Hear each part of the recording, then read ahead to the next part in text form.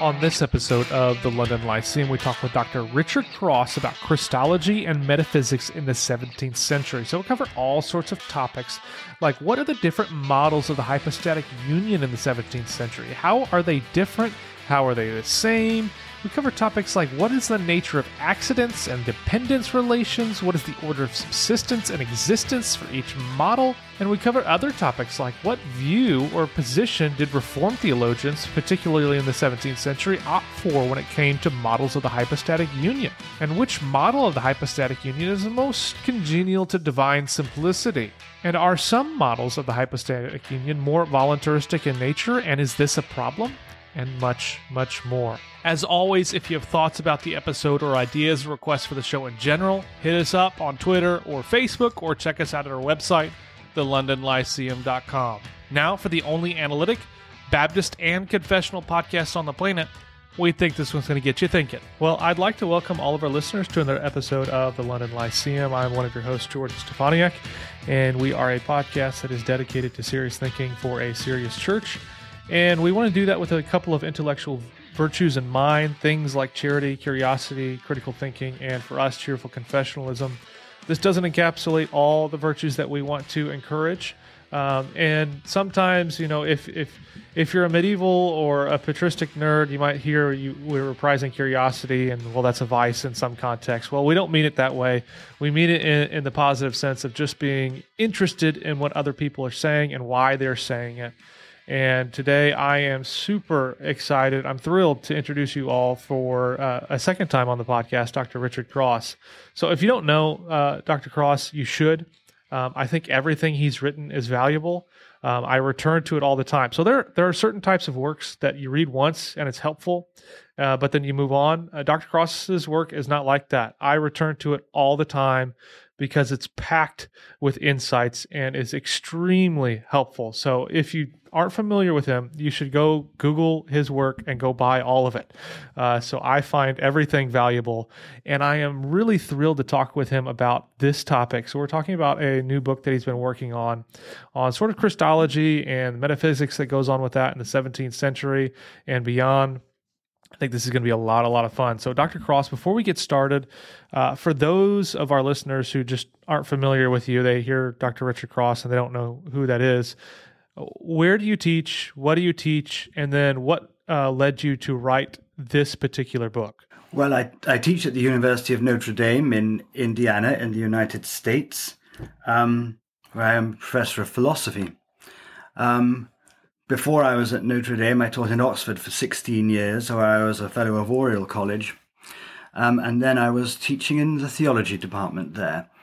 And I've written a sequence of books, or I'm writing a sequence of books on Christology.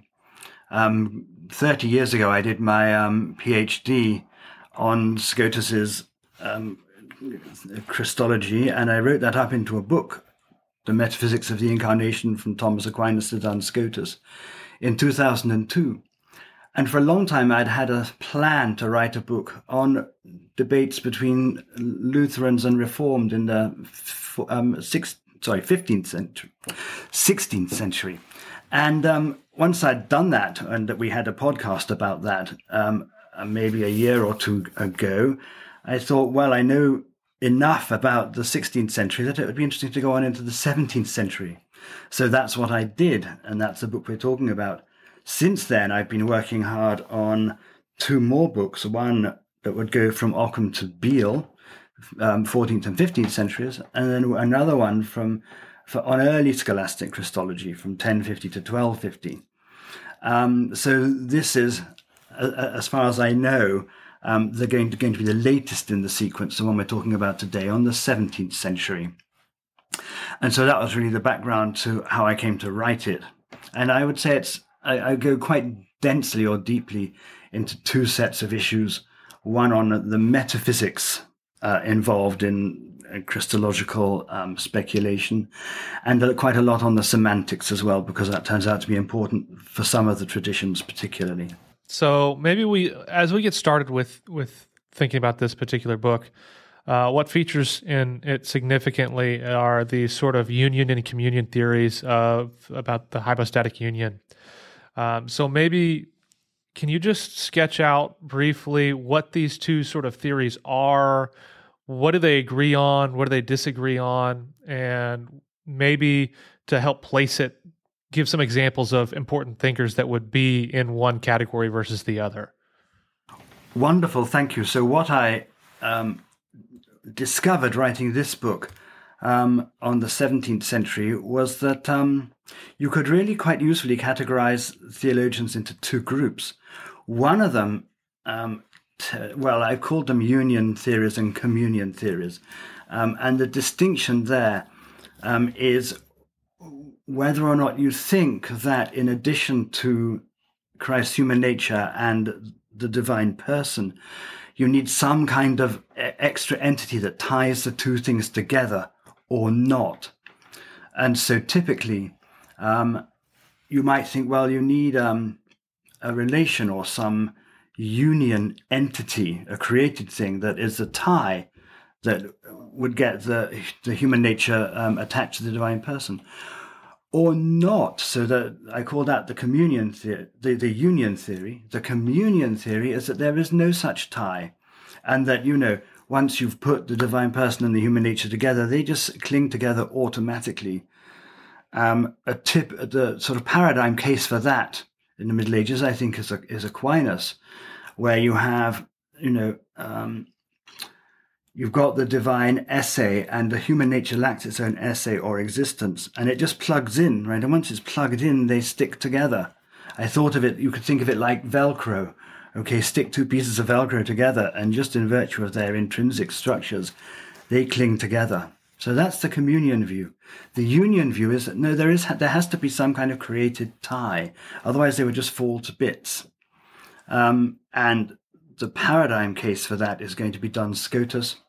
I think it was actually the majority view in the Middle Ages, really from Bonaventure onwards. And Aquinas' view, the communion view, falls out of favor until you get to Cajetan.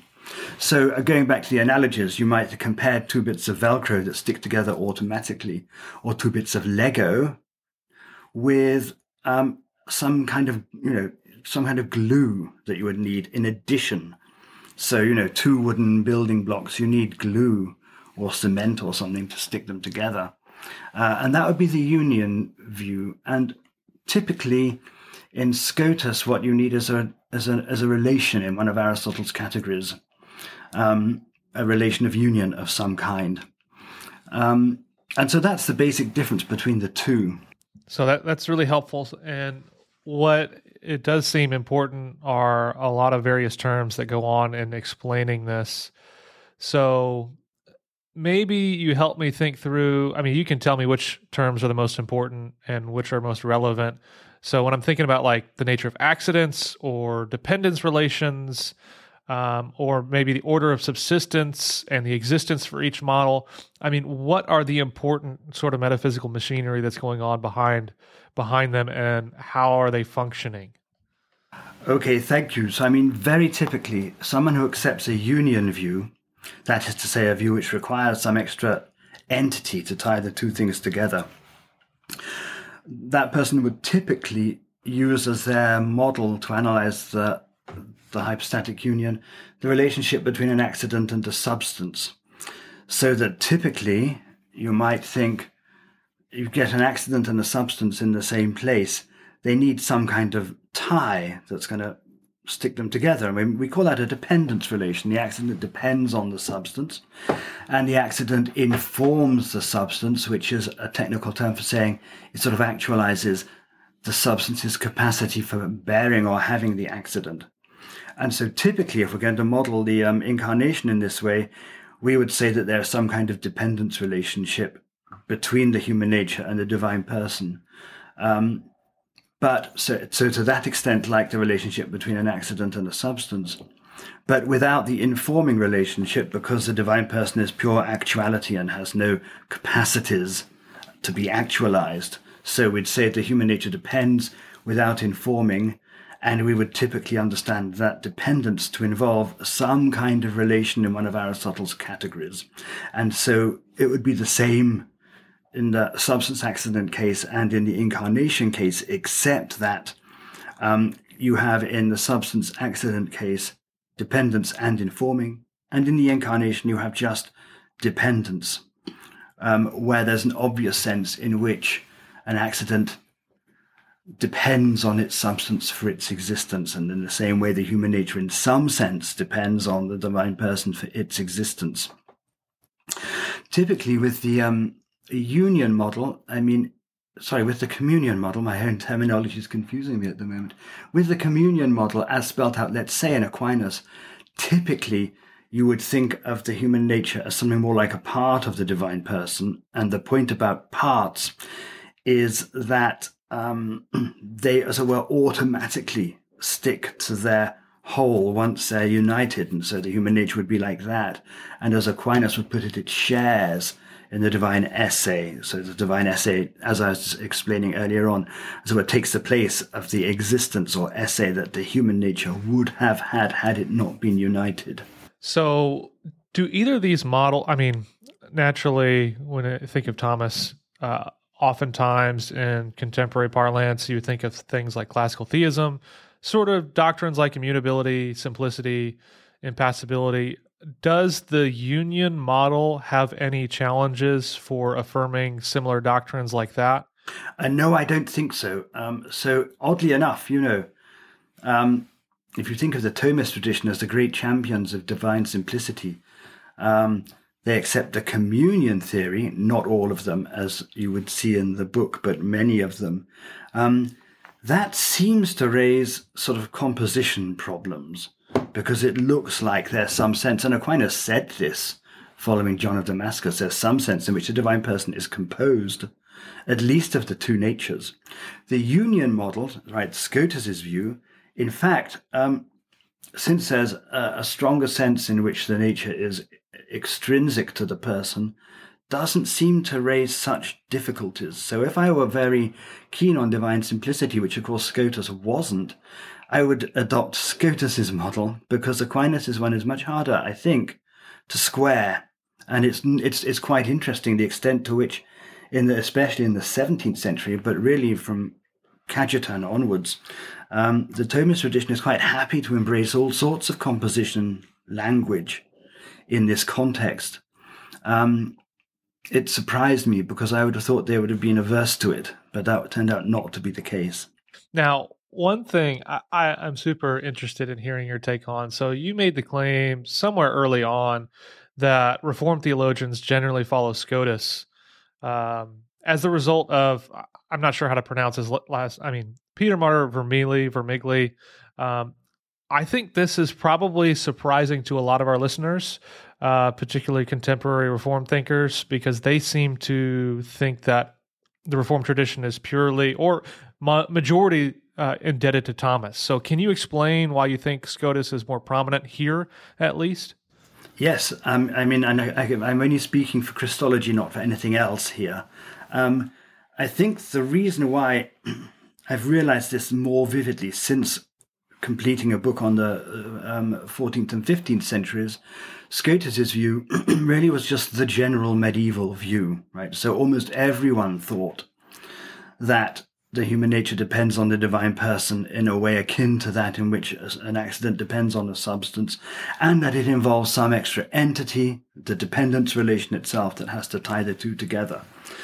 Almost everybody accepts that, and you don't find Aquinas' view in the 14th and 15th centuries really at all, at least until you get to Denis the Carthusian in the 15th century. So in a way, it would just be natural to follow Scotus's view, because everybody did. I think Luther did. I made that point in the book I wrote on the Protestant debates in the 16th century. So I think it's no surprise, right? It's odd to accept Aquinas' view.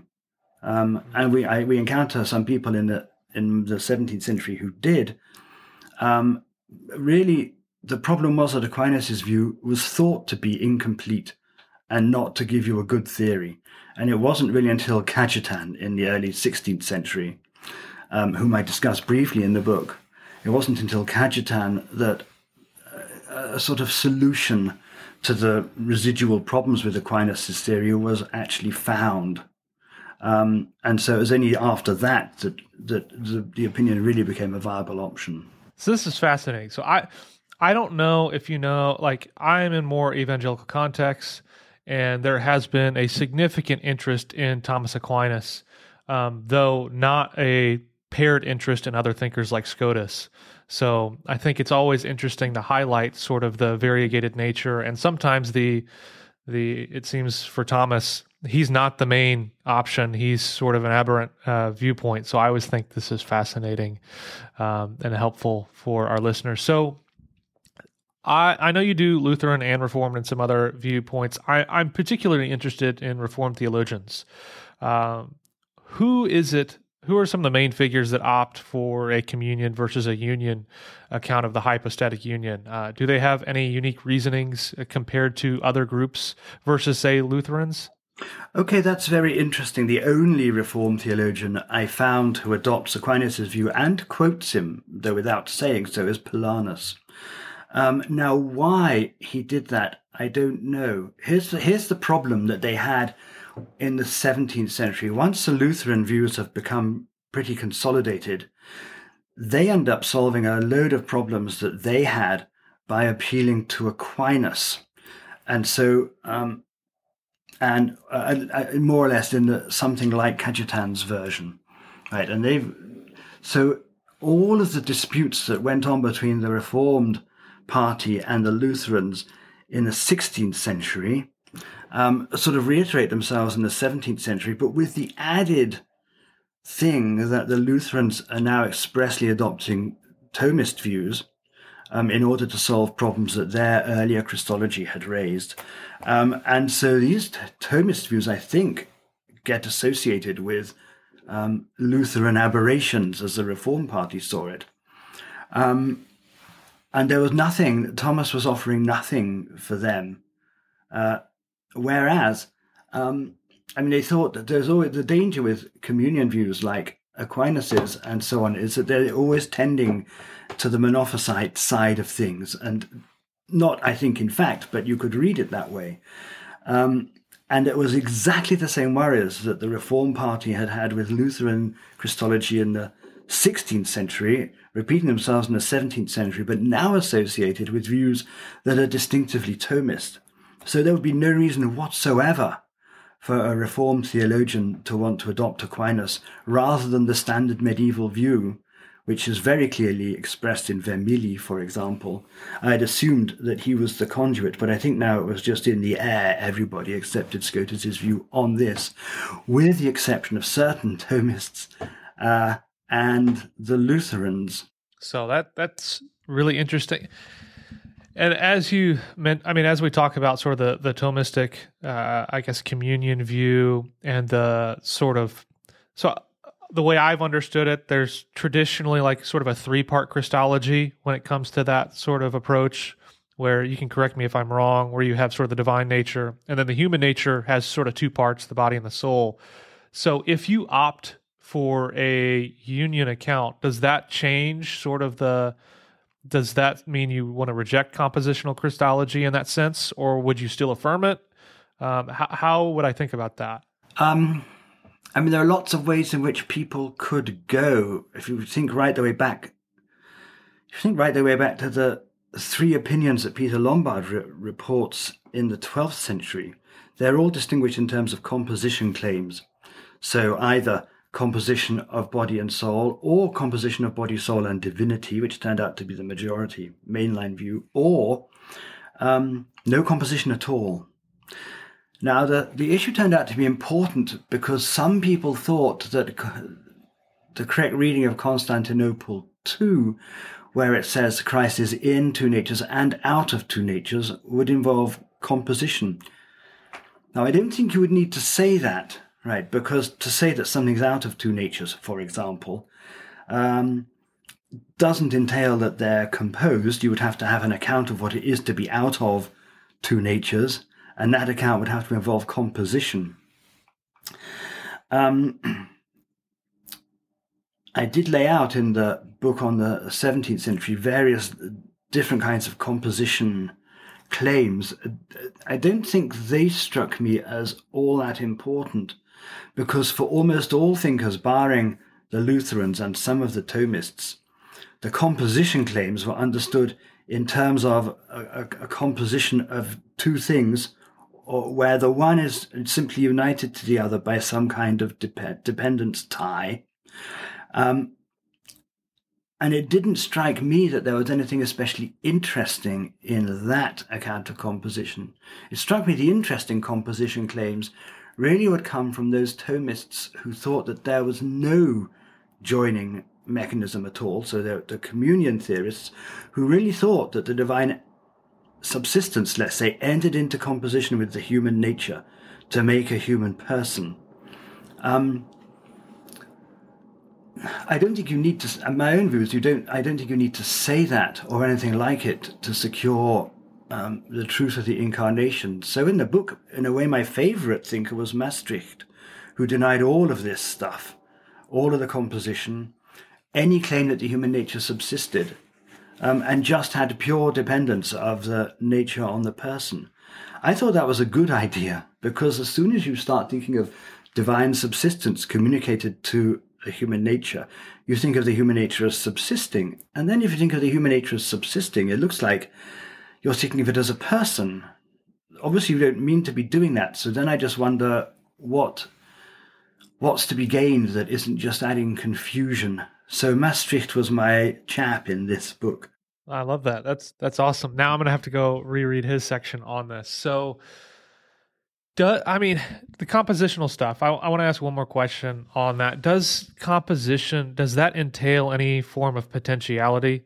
Because I think just naturally, if you're not familiar with all the distinctions that go on, you would think that composition would imply some form of potentiality. So maybe, does it actually do that? Or is there, I know you mentioned Durand's sort of distinction that he makes where he's trying to avoid this. Is that a useful way to get around that? Okay, thank you.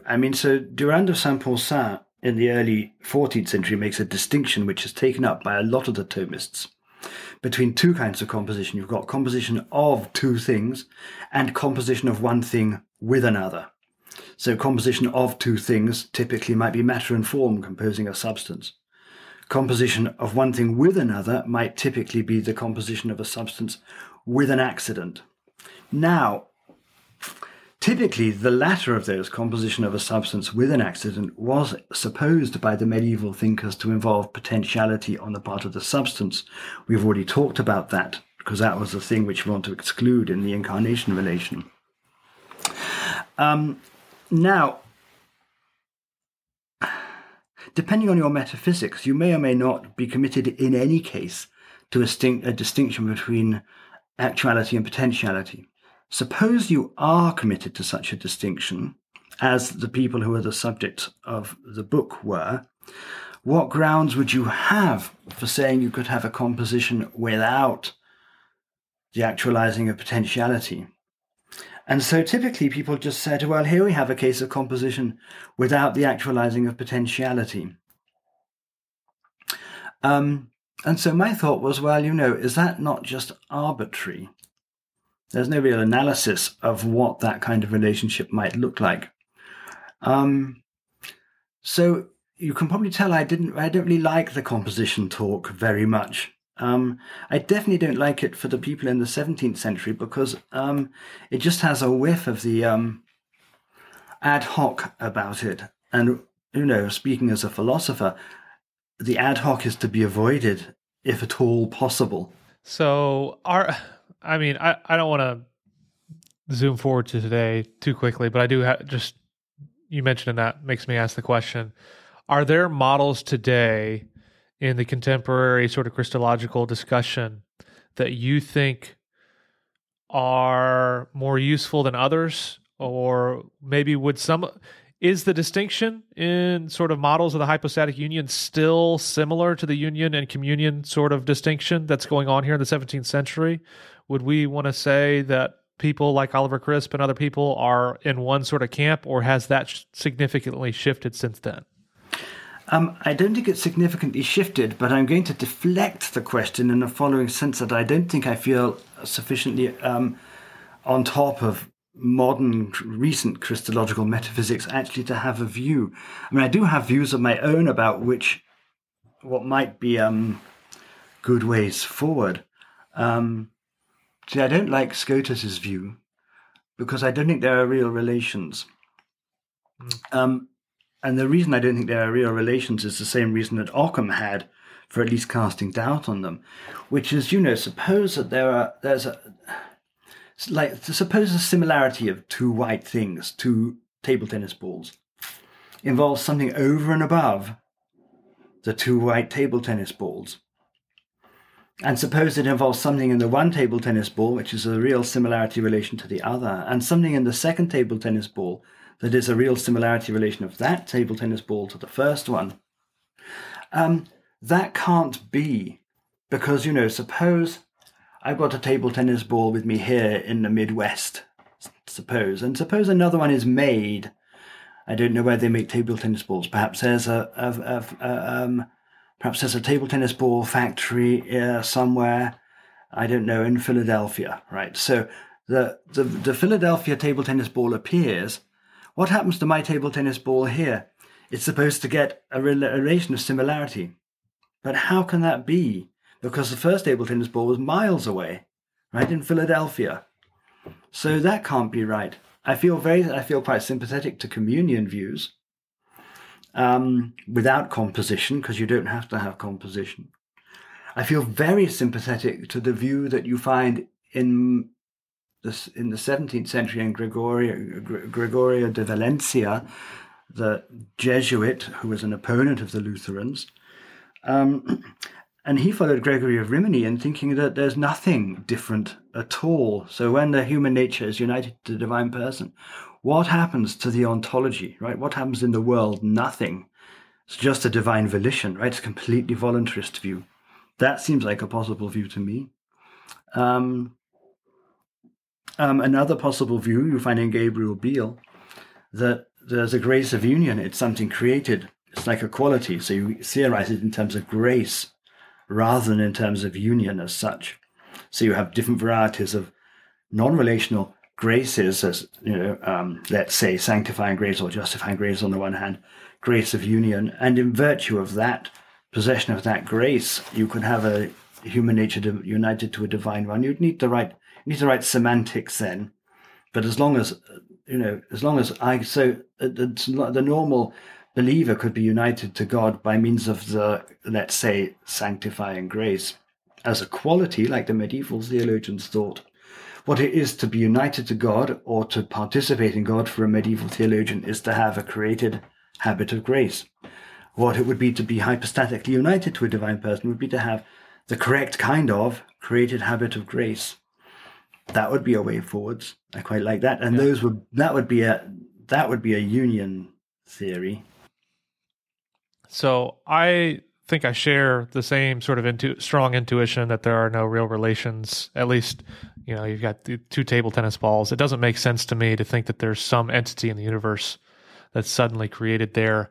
Though you mentioned sort of the voluntaristic tilt on some of those, where I guess it's just by the divine will that it happens. Are there problems with wanting to go a little bit more voluntaristic in nature? Maybe the problem is just voluntarism has been given a bad name, and that's the extent of the problem. It's just being connected to, sort of the boogeyman or something like that. I mean, are there issues with labeling it in that sense, do you think?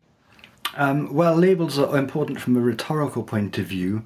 That's true. But I mean, it seems like a completely accurate label in this case. And if people don't like the word, and I don't really care about that, that's just prejudice or some kind of dogmatism. Now, I mean, there may well be problems with that, with the view I just outlined from Gregory of Rimini.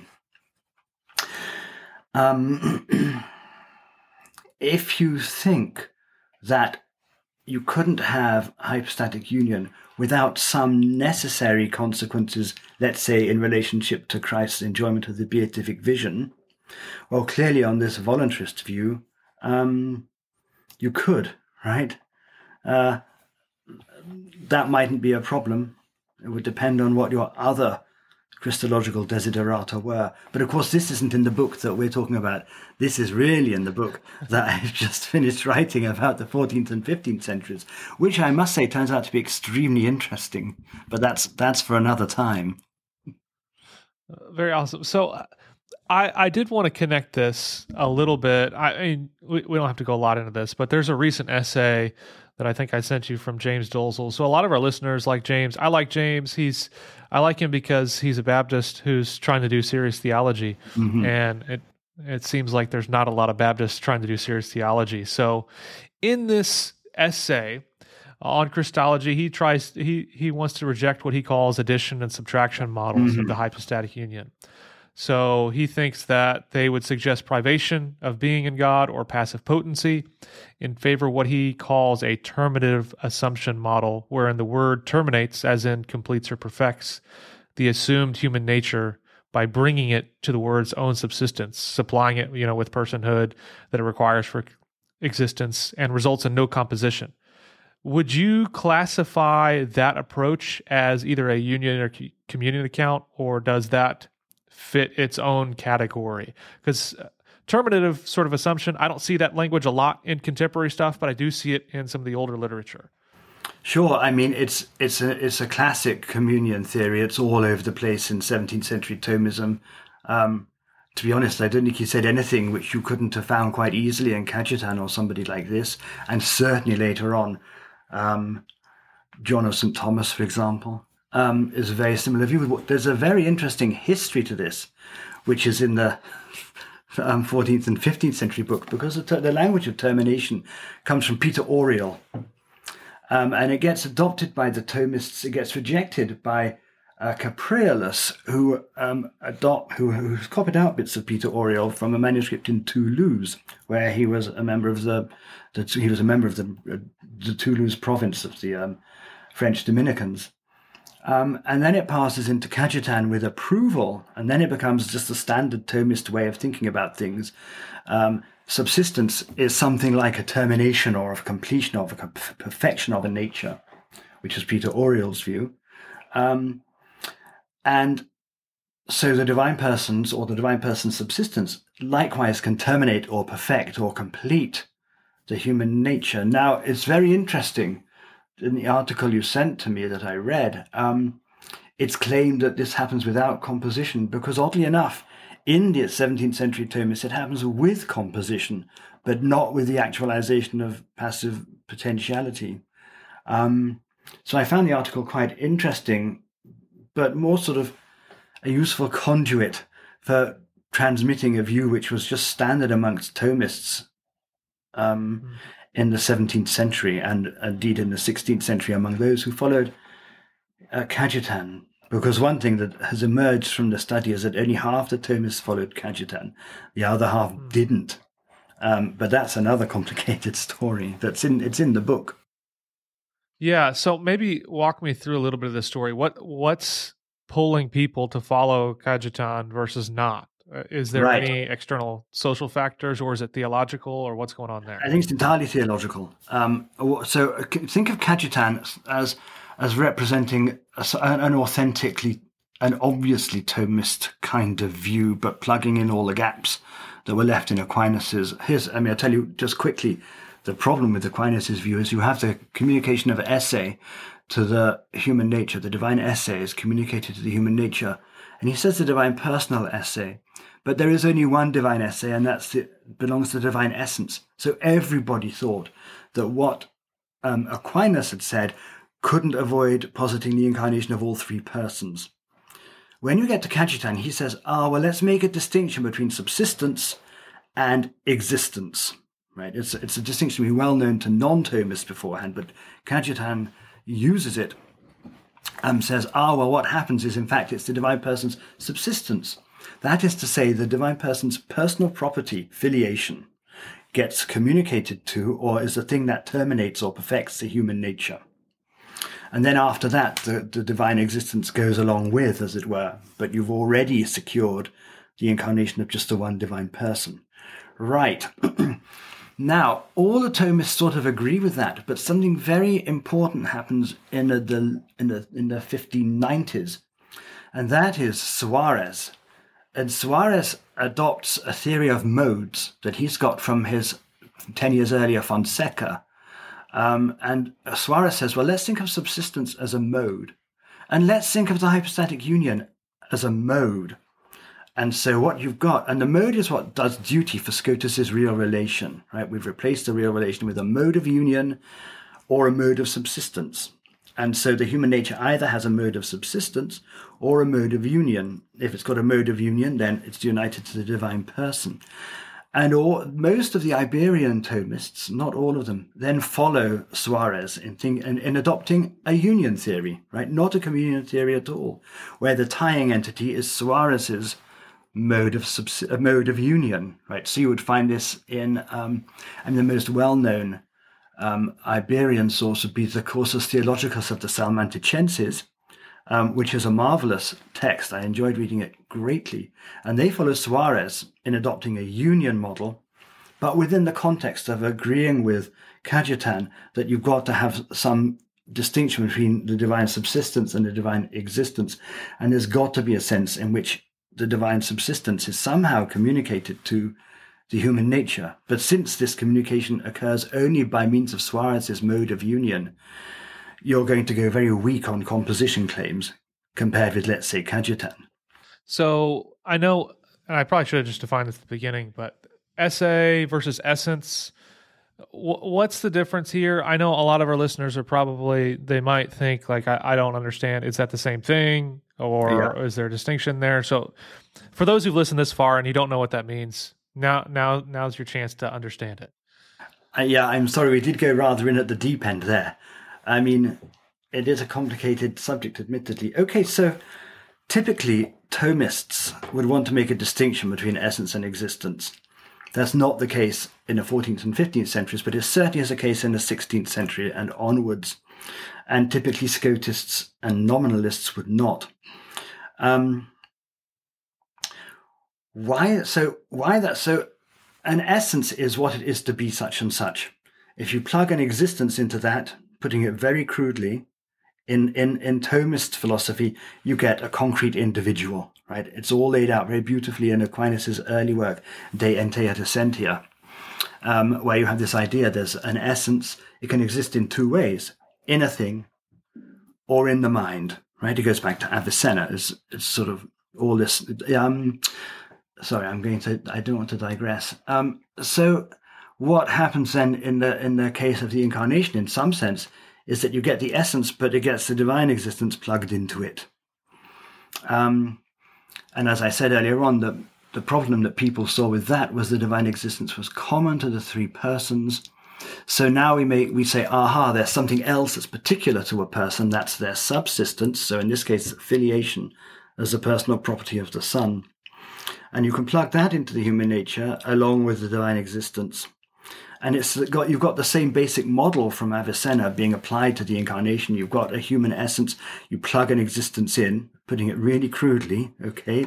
And you get, in this case, a hypostatically united human nature. So that's the sort of picture. Yeah. Now, I'm really interested in your study of this period. Were there any thinkers that you said you came into it prior to doing all the research and writing and thinking this person's probably really good on this topic, or you had a preconceived notion and you realized, no, this person's actually not as good on this material as I thought? And maybe vice versa. Are there anybody you thought this person wasn't as interesting or useful or as helpful in this area, and you decide after reading more that, yes, actually this person is really important and deserves more publicity? I think they're all really important and deserve more publicity. I found the Scotists sort of disappointing. And the reason for that is that they didn't have so much work to do, right? Because Scotus has basically left a pretty well worked out system. And so the actual card-carrying Scotists, there was nothing really for them to do, a few little small objections around the edges. Whereas Aquinas, he leaves what looked to me like a train wreck, and there's a load of work for people to do to sort it out. And that's very interesting, particularly the way in which Cajetan went about sort of plastering the whole thing back together. But I was expecting Cajetan to be good because, he's extremely intelligent and well known. I found some of the Thomists not awfully interesting, and so I didn't do as many as I might have done. But still, those chapters are awfully long, and it's a bit of a burden to plough through. I was amazed at how wonderful. I really enjoyed the Salmanticenses, who are adopting really a Scotist/Suarez kind of reading of Aquinas. I was surprised at the extent to which the Thomists diverged from Aquinas, and not the French and Italian ones following Cajetan, but the Iberian ones, where everything is inflected through Suarez. And people I'd assumed were just going to have nothing of interest to say. In fact, said a great deal of curious stuff. But that I suppose the Lutherans. That's a thing unto itself. One thing that did surprise me was that there was a vast amount of influence from the Catholic side to the Protestant side, but never anything the other way around. Do you have any ideas or hunches of why that might be? Because I found that pretty interesting too. Why would the Catholics follow the views of these heretics? There's no possible motivation. Whereas, Protestant theology was in a state of formation. It desperately needed sources, information, ways of conceptualizing and thinking about things. And where's that going to come from? It's going to come from the past, fundamentally, that is to say, the scholastic past. But also, it turns out it's going to come from the present as well. What was most surprising to me was the extent to which the Thomist tradition was influential on the Lutheran one. But that's a complicated narrative all of its own. Yeah. So we have a lot of listeners who are students or are, they're somewhere in their master's program or they're in a PhD program somewhere. Do you have any advice for them when it comes to thinking about these sort of topics? So it seems that oftentimes you can become really good at sort of just the philosophical literature, or you can become really good at the historical side. And there's not a lot of tie-in between making sure these disciplines mesh together. And I feel like you're one of the few who do it well. So do you just have advice for people who are studying and learning and training now on how to make sure that you are not isolating yourself from a whole world of material, but able to put all the worlds together? So that's very hard. A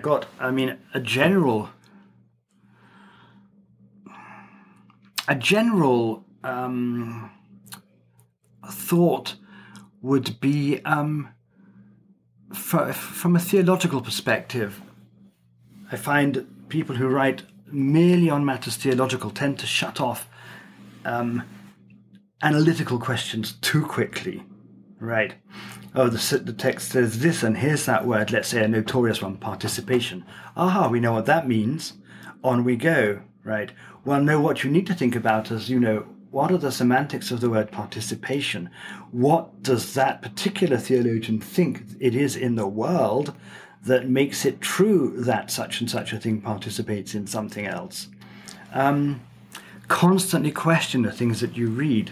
It's very interesting in my life, moving from a theology department to a philosophy department, just how very different the intellectual approaches are. And I'm talking about analytic philosophy here. Analytic philosophers will constantly question the things that they're reading for. They'll check them for coherence. They'll check them for counterexamples. It gets you deeply into a kind of material. It wouldn't be a good way of reading Karl Barth. It would be a very good way of reading any scholastic author from right up until, the middle of the 18th century. That's a general thought. A specific thought is whatever one thinks about the philosophical merits and theological merits of Aquinas, everything I read in the Middle Ages makes me realize that the way we think about it, as everyone was focused on Aquinas, is about as far from the historical fact as you could hope to find. And if we carry on reading non-Aquinas theologians, as though Aquinas is the lens, we're just going to get it all completely wrong. That's helpful. I know you mentioned in your, it's a more lay level book on introduction to medieval Christian philosophers or something, on the chapter on Aquinas. You mentioned about how he becomes really important through the 20th century reception of him.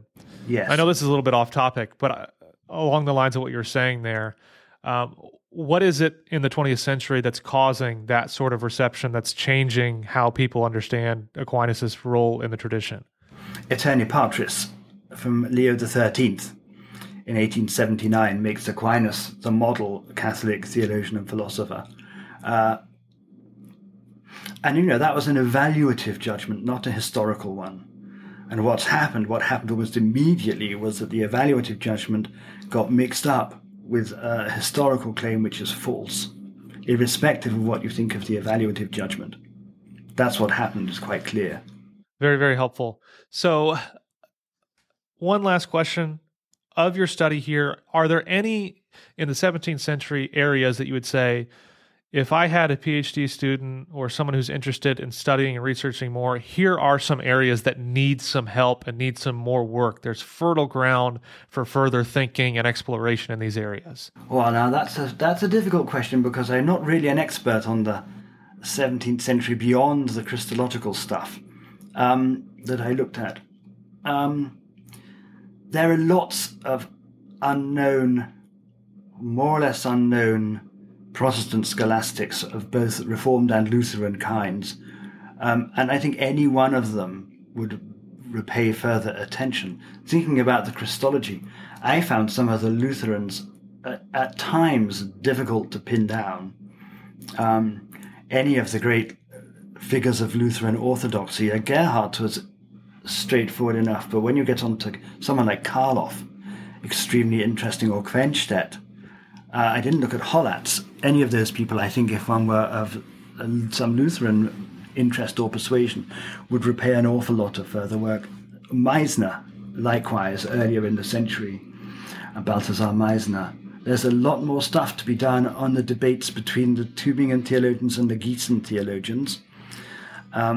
There's a lot more stuff to be done. I only really looked at, amongst the Tübingen theologians, I only really looked at Theodor Thum, but there were plenty of others. There's a wonderful book by Ulrich Wiedenroth on the Crypsis-Kenosis controversy, but that's a big general book. There's a lot of in-depth work one could do if that were of interest to one. So thank you, Dr. Cross, for walking us through this overview of sort of the union and communion theories in the 17th century. I think this is fascinating. I mean, I think all your stuff is fascinating. So what I'm going to do, if you're listening right now, if you look in the podcast show notes, I'm going to link to several others of his books. I know I mentioned that Introduction to Medieval Christian Philosophers one. I'll make sure to link to that. There's one on the medieval theories of the Incarnation is that from Duns Scotus to... From Aquinas to Scotus is one I wrote 20 years ago, more than that. Yeah, that one, I love that one. That was incredibly helpful for giving me sort of a conceptual lay of the land. So I'm going to make sure to link to that one too, as well as several others, so that you can have easy access where you just click the button, takes you to it, you can find it, and you can be edified by these resources. So thank you, Dr. Cross, for this. This is awesome. And for everybody who's been listening, this is the only analytic Baptist and confessional podcast on the planet. And we'll talk to you guys soon.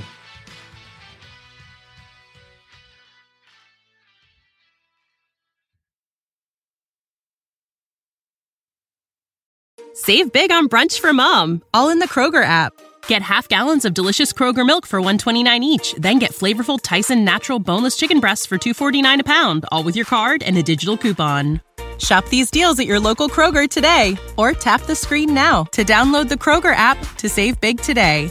Kroger, fresh for everyone. Prices and product availability subject to change. Restrictions apply. See site for details.